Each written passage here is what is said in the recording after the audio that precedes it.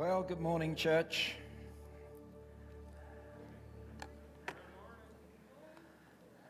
There's always one that's the last to sit down, isn't there? Oh no, there's two. The two that talk the most, Derek and Chuck. Yep. There you go. You see, still at it. No, we'll wait for you guys. It's Morning, Derek. Hey, welcome home. I know I say this every single week, but welcome home. Welcome home to those of you that are in the room. Welcome home to those of you that I'm speaking to online as well. We have a meeting at about 7:45 on a Sunday morning, just to few of the key team, just to go through, I guess, what's happening, any issues, any personnel issues, are we down on people, all of that sort of stuff. But just to look at, what is it that we want to bring to the day in. I love what Cindy, our amazing kids church pastor, said this morning. She just dropped this thought, and it's one of those thoughts that's probably going to haunt me for a while. I love those things that just go through your mind and haunt you for the rest of the week. She said, we want people that make the effort to be in the room. And I get that, for those of you who are online, that there are reasons for you not being here. I totally understand that. Totally get it. But for those of you that have braved the cold and are in this room, we want to make sure that it's worth it. We want every single person that's come here to say, being in the house of God, being in the presence of his people was worth it. Don't you love that thought? I do. I think my wife and I do. Do you guys love that thought? We want this to be worth it. And I love that our kids' church pastor is thinking that for our kids as well. How incredible is that? Can I ask you though, how's your chatting with God going? Sometimes we call it prayer. But if you look at it as a coffee with God, communicating with God, chatting with God, how's your chatting with God going?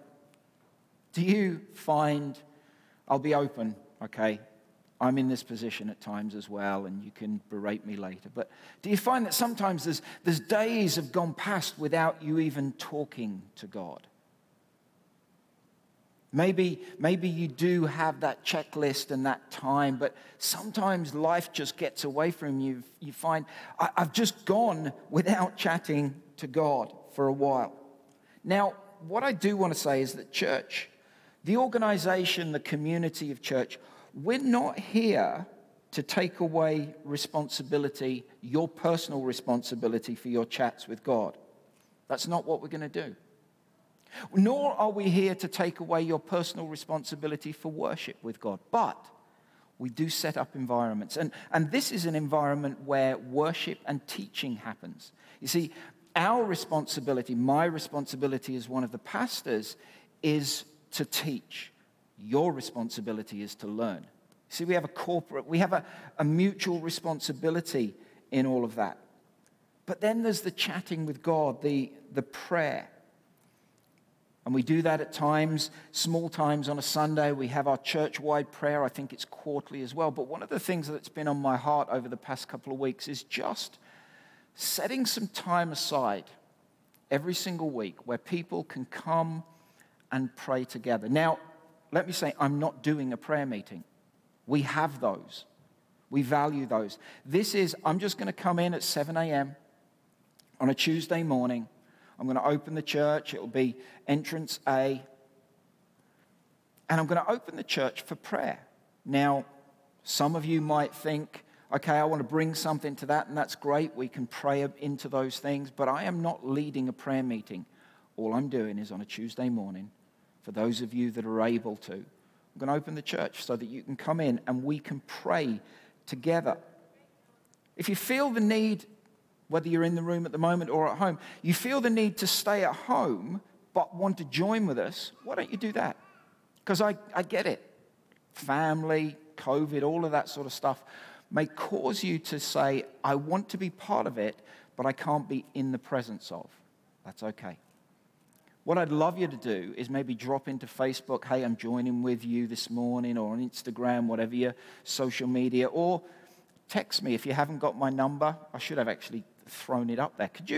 Are you able to type something as I say, Desiree, and throw it up on? No, you're not. Okay. Anyone got a notebook with you or a phone? Here's my number, 306-220-7824. That is my number, isn't it? Write it down. I don't care who's got my number. 306. You see, scammers have my number, and they're able to get rid of me, and my church isn't. What the heck is that? 306-220-7824. Take it down. Anyone in the room and online now has no excuse that they're not able to contact me. 306-220-7824. Just drop me a text. Say, hey, with you this morning. Is that okay? Thank you. Let's pray. Father God, I thank you for every single person in this room and every single person that's watching online, whether it's in the moment or later on. Father, I pray that as we open our hearts and our minds to your word, that we will be changed, we will be transformed as we're in your presence. I pray, Father God, that this year will be an incredible year for the church, but also for us as a church as well.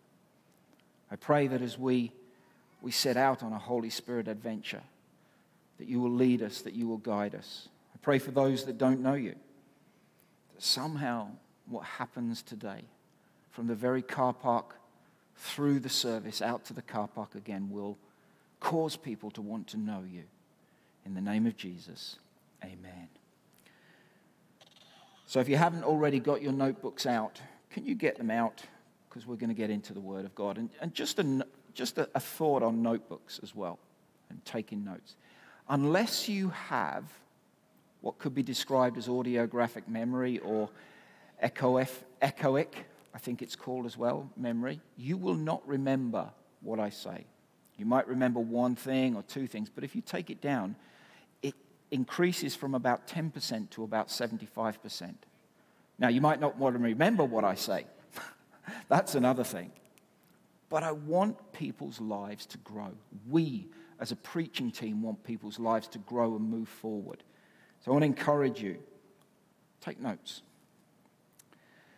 I'm someone that I like to know where I'm going.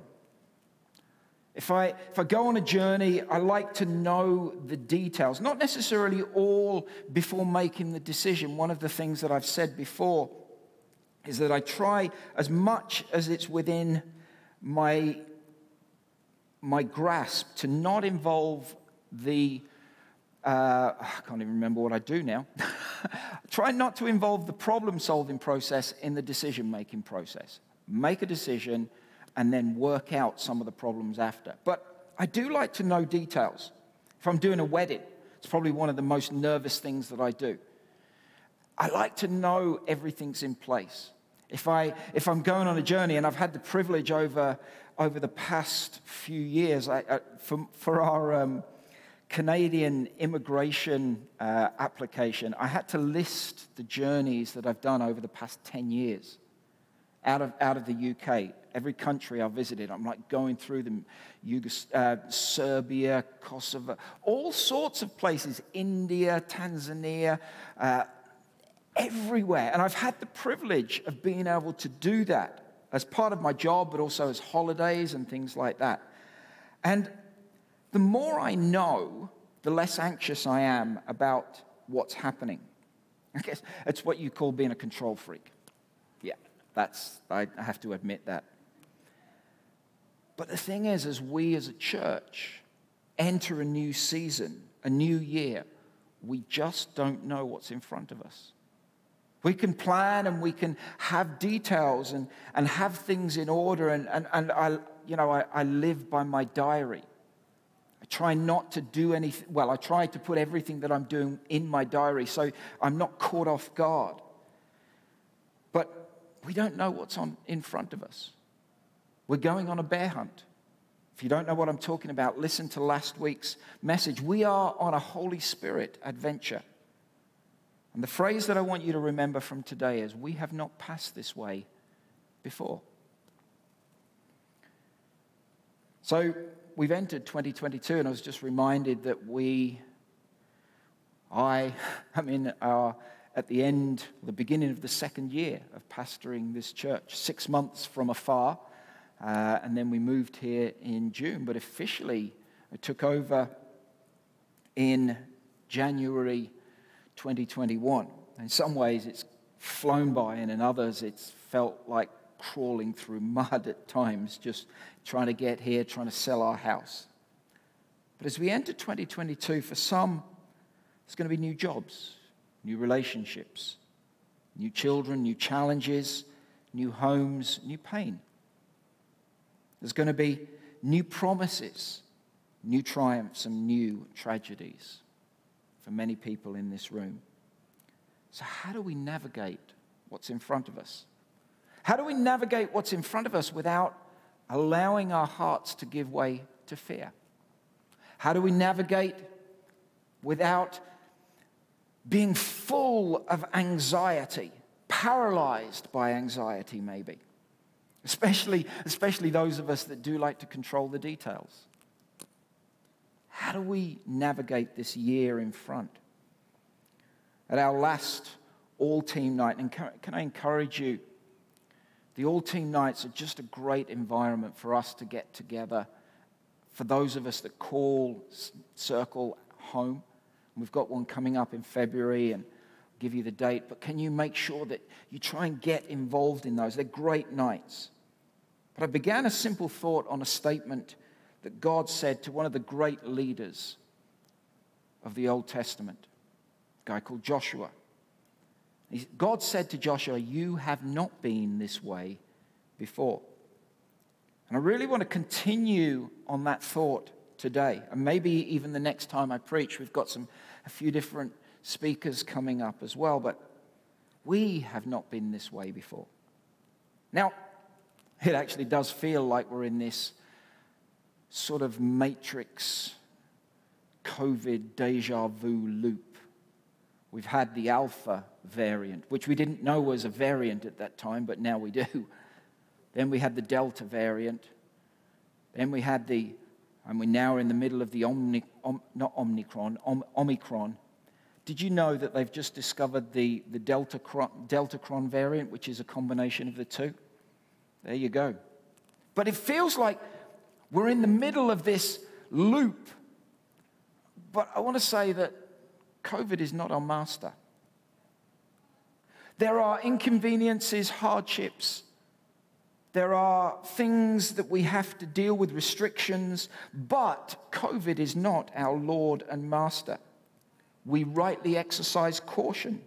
And we apply common sense. And we apply hand sanitizer liberally as well. But there are restrictions that help us to stay healthy. Things may change. How many of you noticed there wasn't a drummer this morning? Some of you didn't. We didn't have a drummer this morning. That's Graham. Now, that was nothing to do with COVID. That was because he's not old, nowhere near as old as I am, but still trying to do a young man's sport.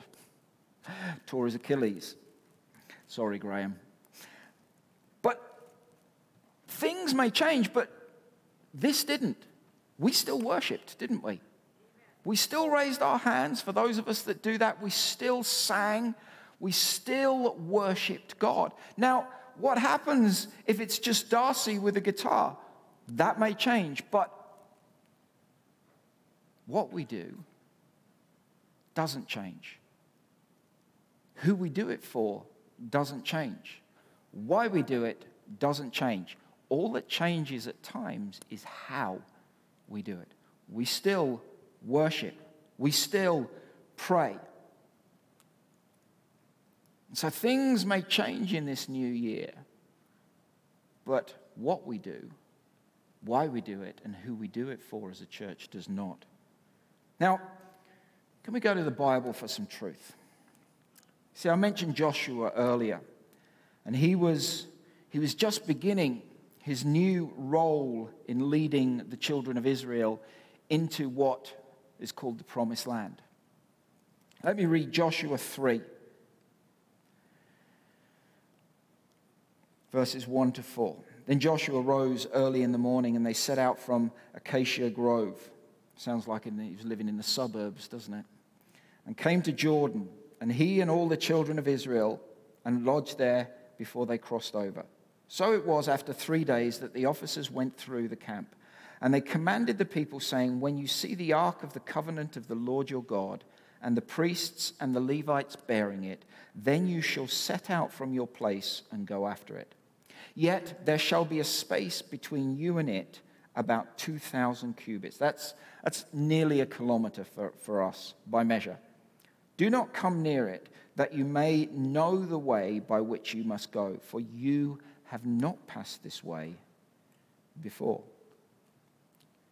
You see, they would know the way. They would know how to navigate what was in front of them. Not because they had a map, not because they had someone that had been there before, not because they had a decent sat-nav, but because they had the presence of God in front of them, and so they could see him. The thing is, when we look at this new year, we don't need to know the details of the year ahead. We need to know more of the one who leads us. We have not passed this way before. You see, when we say that, when God said that to the children of Israel, you have not passed this way before, and he was saying, follow me, he was implying there was a trust in the one that was leading. Not Joshua, but God. They were being led by the presence of God. The Ark of the Covenant symbolized the presence of God.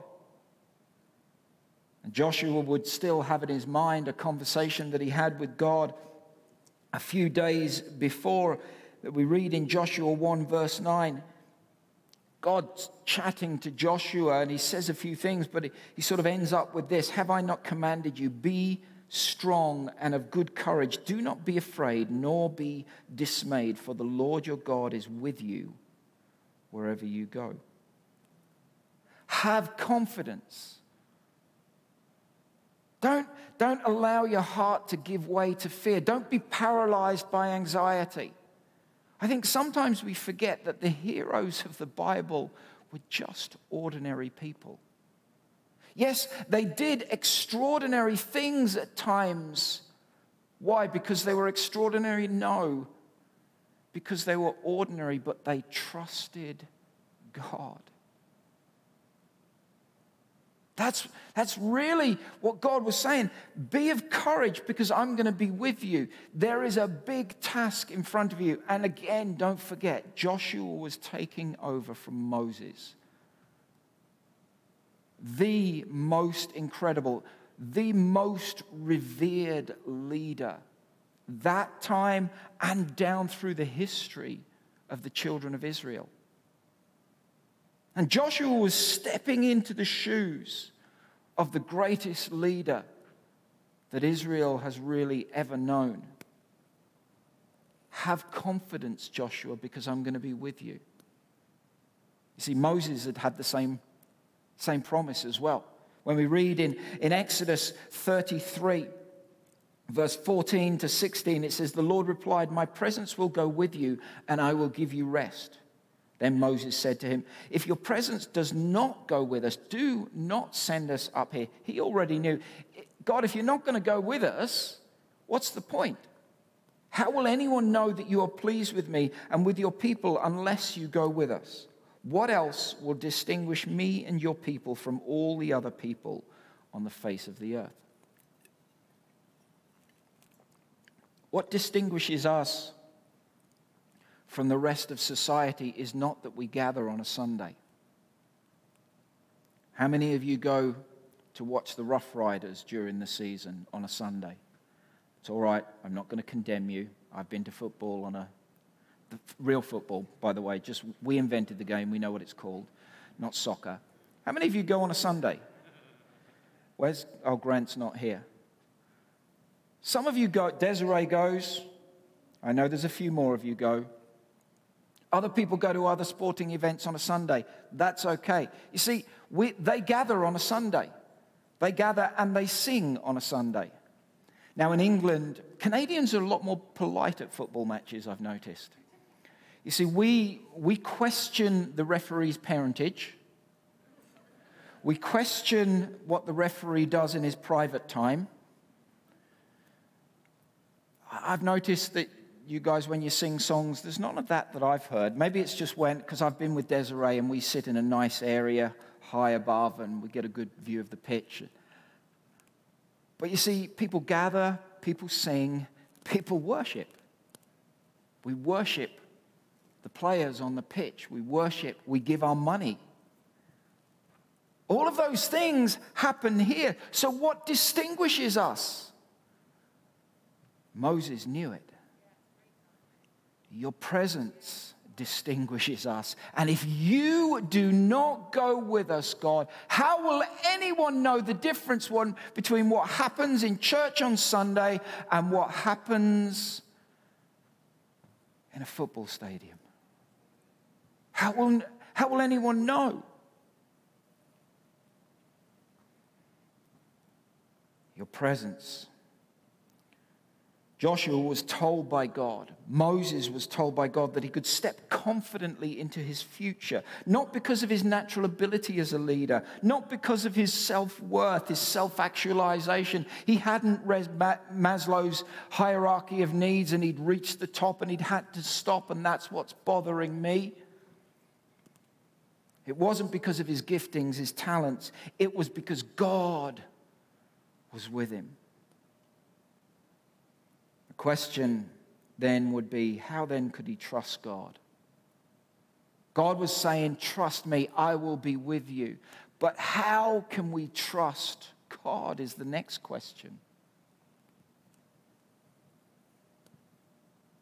Is anyone still awake this morning? I want us to go to Psalm 23, and I want to read all of Psalm 23. The Lord is my shepherd. I shall not want. He makes me to lie down in green pastures. He leads me beside still waters. He restores my soul. He leads me in the paths of righteousness for his name's sake. Yea, though I walk through the valley of the shadow of death, I will fear no evil, for you are with me. Your rod and your staff, they comfort me. You prepare a table before me in the presence of my enemies. You anoint my head with oil. My cup runs over. Surely goodness and mercy follow me all the days of my life, and I will dwell in the house of the Lord, or the presence of the Lord forever. Why is this one of the most loved psalms? Why is it read at weddings and funerals? Because it's about confidence and relationship. It brings comfort to know that someone is with us. But can I say, and if we read it not with the eyesight or the perception of who we are, because we're used to the I, we, me, my. Everything in the world is about that. My view, my truth. We're used to hearing the words I, my, we, my God, my Father. It's in our vocabulary, it's in our thinking. But when David penned this psalm, when he said, the Lord is my shepherd, you see, what he didn't say was the Lord is our shepherd. That would have been the usage of that. The Lord is our shepherd. Corporately, he is our shepherd. The children of Israel knew God as their plural shepherd. But here, David is saying, the Lord is my. You see, he was implying intimate relationship with Father God right at that moment. Not just community relationship, but personal relationship. I want to take a jump. Have you ever heard a statement that when you've heard it, it's completely gone over your head because it's so out of your thinking, so beyond what is norm that you've actually, it almost feels like you haven't heard it. And for those of us, I would say, that maybe have read this next passage of Scripture a few times, the enormity of it can be lost. This is John 10, verse 7 to 16. And I want us to think about this. Jesus said to them again, "Most assuredly I say to you, I am the door of the sheep. All who ever came before me are thieves and robbers, but the sheep did not hear them. I am the door. If anyone enters by me, he will be saved, and will go in and out and find pasture. The thief does not come except to steal and to kill and destroy." And this verse is probably a verse that you might have read before. Particularly this bit, "I have come that they may have life, and they may have it more abundantly." Many of us have heard that verse, "Come to give us life and life abundantly." Then he goes on to say, listen to this. You've probably read it many times before, but I want you to think about what Jesus is saying. "I am the good shepherd. The good shepherd gives his life for the sheep, but a hireling who is not the shepherd, one who does not own the sheep, sees the wolf coming and leaves the sheep and flees. The wolf catches the sheep and scatters them. The hireling flees because he is a hireling and does not care about the sheep. I am the good shepherd, and I know my sheep, and am known by my own. As the Father knows me, even so I know the Father, and I lay down my life for the sheep. And other sheep I have which are not of this fold, them also I must bring. And they will hear my voice, and there'll be one flock and one shepherd." Jesus said what? "I am the good shepherd. I am the good shepherd." If anyone has ever said to you that Jesus never claimed to be God, go back to this verse. Go back to this verse. This isn't some nice little story or analogy. Jesus very directly, speaking to the people who knew the Psalms, was saying, "I am God." Jesus didn't get crucified because he said some nice things and people didn't like it. It wasn't because he said, "Be nice to each other." Jesus was crucified because he claimed to be God. The Lord is my shepherd. Jesus is saying, "I am the good shepherd." That man, the Lord that David was talking about, I am he. He was referring to Psalm 23, the good shepherd. But then he goes on and he says, and he talks about the personal connection with the welfare of the sheep. Not an impersonal, universal God. God is everywhere. He's in everything. No, he's saying the shepherd. God knows the sheep. I know my sheep. I know those that are following me intimately. They know my voice and I know them. He was being relational. He was being intimate. He knows them individually, yet he says there's one flock. He knows them as a community, as a corporate entity, but he knows them individually. And as we go through the circumstances that this year will bring, we can lose the sense of who we are. We live with masks on. It's difficult to know who people are. We're learning to recognize eyes now, aren't we? But we can still lose the sense of who we are in the mask wearing. And I'm not saying anything about mask wearing. I'm just making the comment on we can lose that connection because we wear masks, and rightly so. And in that, we want to know ourselves better. In Psalm 23, when we go back to that, it tells us how. Jesus is saying, I am the good shepherd. I am what Psalm 23 is talking about. Jesus as we are led by Jesus, as we know Jesus, as we become intimate with him, he restores our soul. How many people, as you've gone through 2021, have felt that their souls needed restoring? Online. How many of you have felt, I need restoring, whether it's physically, emotionally, whatever it is, spiritually, I need my soul restoring. I need to come back to who I am, being brought back into created order. You see, being restored is not just a case of knowing who we are better, knowing ourselves better. It's a case of knowing Jesus more intimately, more closely. And he is the one that restores our soul.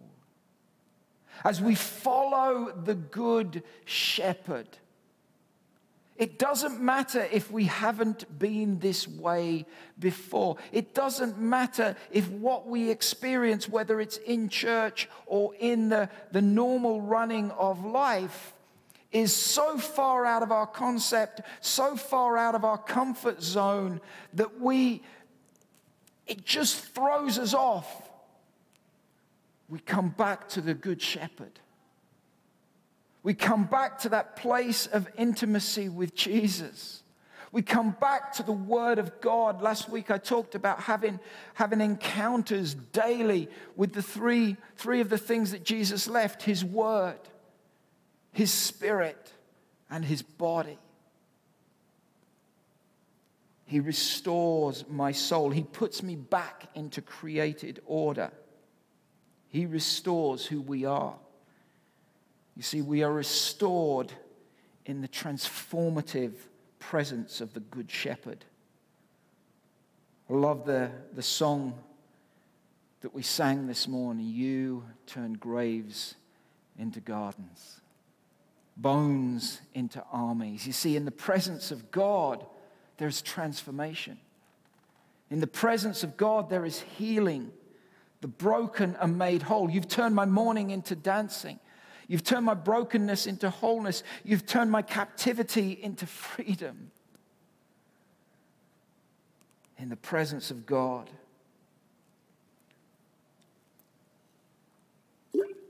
Oh, dear Lord. When we lost the moment there. When we stand on the edge of uncertainty, it's not important for control freaks like me to know the details. It's more important to know who is walking through the fire with us. It's more important to know more intimately the one that walks through the water with us. Psalm 23 shows us that even if we have not passed this way before, we can trust him who takes us on the journey of the year. Why? Because he leads us beside still waters. He makes us lie down in green pastures. He restores our soul. He leads us on paths of righteousness. It's nice, that, isn't it, though? That's where we want to go. We want to be beside still waters. We want to be in that place of green pastures where we're fed. We want to be in that place where our souls are restored. But what about the other bits of Psalm 23? The valley of the shadow of death. Have you noticed that it's the Good Shepherd that leads us through? He actually leads us into those places at times. But he leads us through those places as well. He doesn't lead us just into green pastures and just beside still waters. He leads us through the valley of the shadow of death. We need his rod of discipline and his staff of protection. Here's the dumbest concept that you can think about. The last one. It sounds really nice as well, doesn't it? Oh, you prepare a table before my enemies. Great. Fantastic. I just wouldn't have a concept of sitting down, having a Tim Hortons coffee and some some, what do you call them? Bieber bits of Bieber. That sounds really weird, doesn't it? Tim Biebs. While the enemies, and in reality, we don't have the enemies that David knew about. We don't have people trying to come and kill us. We don't fight against flesh and blood, except that too many of us do. That's the problem. But when they're in the presence of our enemies, there is a sit down at the table. Because we don't give way to fear or anxiety. He's still leading us through those times. So whatever we're facing this year, the uncertainties of the year, we have the promised presence of the Good Shepherd.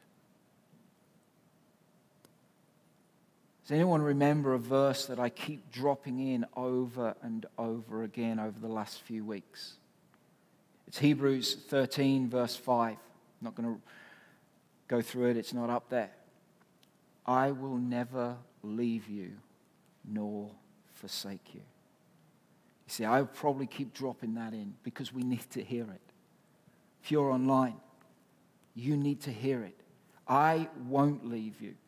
I will not abandon you. And some of you in this room have faced abandonment, have faced rejection, have faced forsakenness.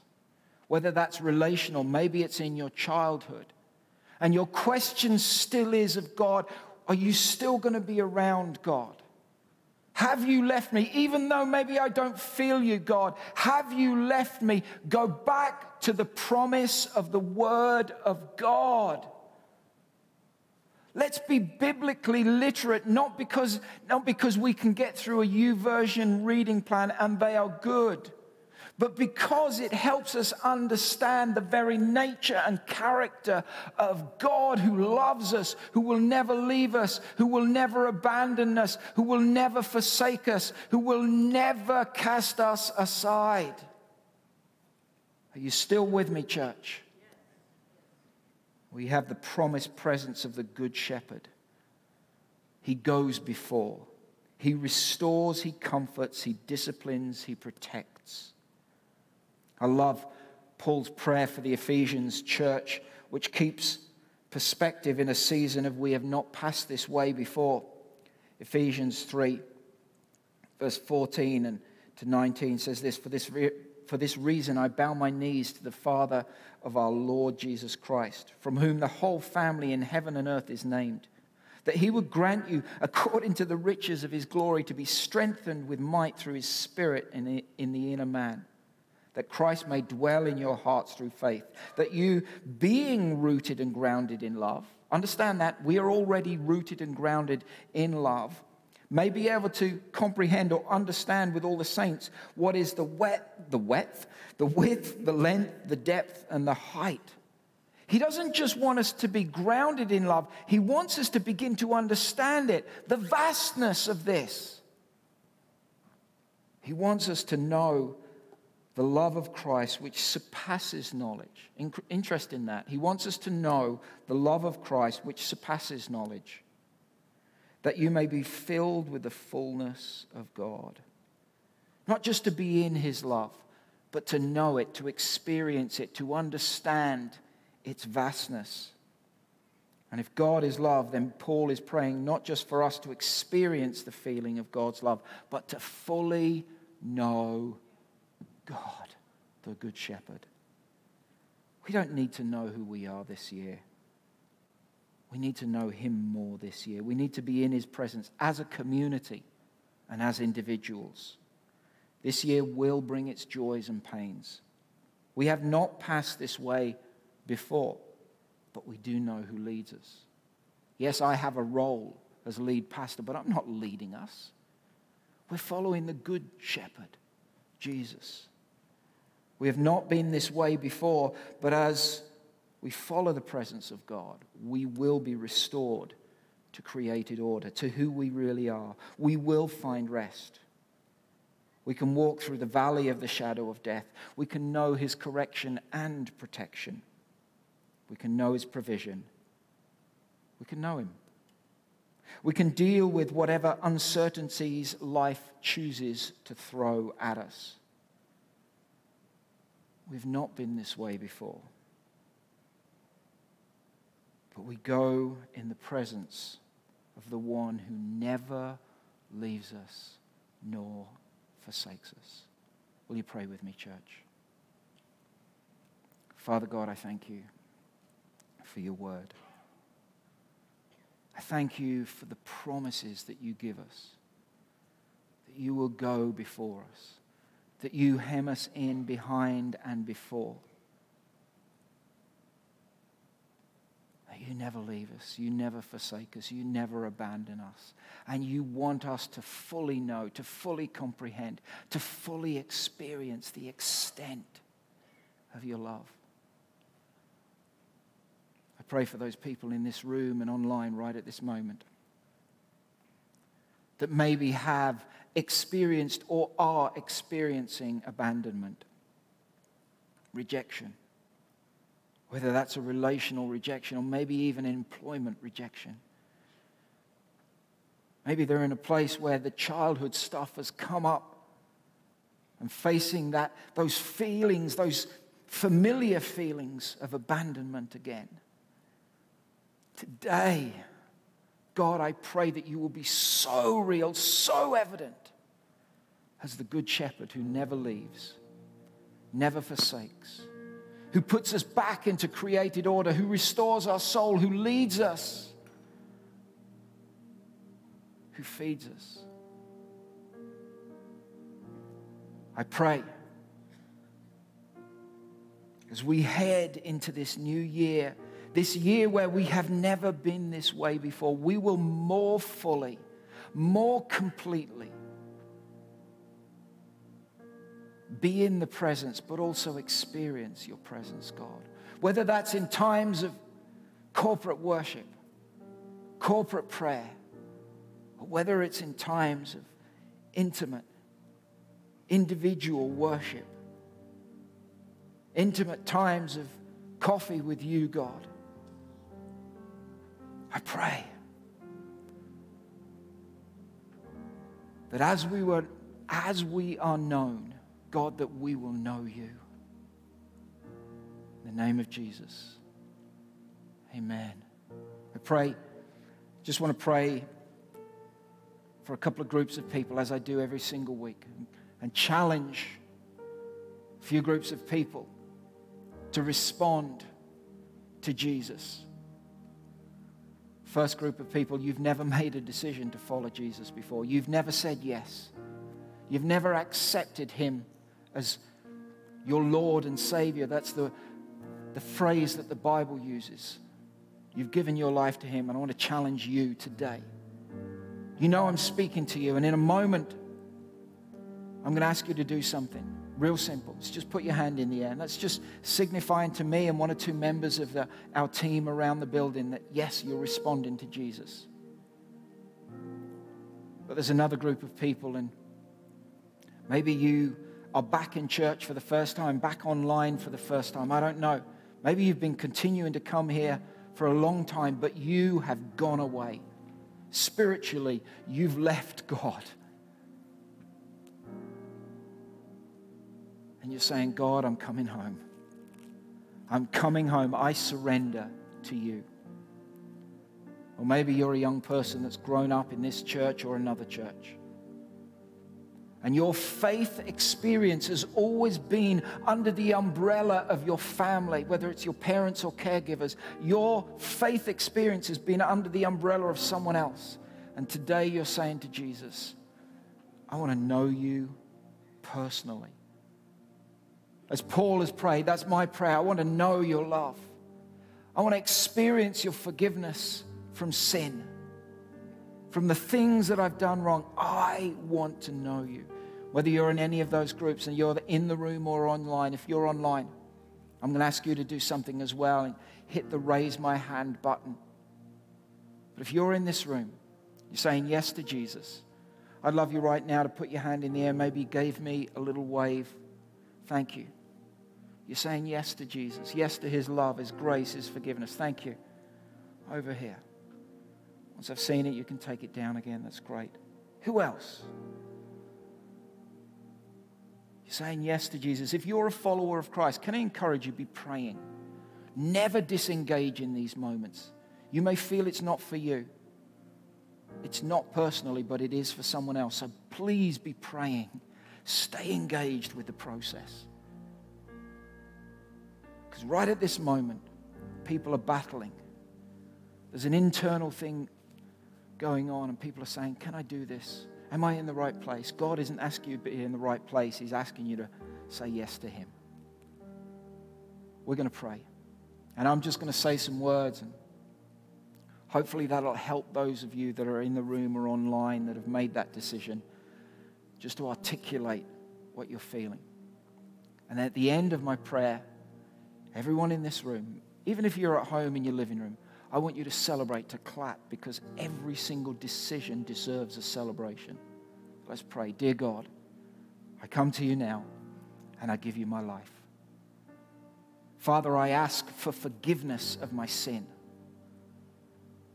I ask for forgiveness of everything I've done wrong. And I claim your promise that you will never leave me nor forsake me. I pray that I would fully experience and know your love for me. I pray that you will restore my soul. From this moment forward, I am now a follower of Christ. Amen.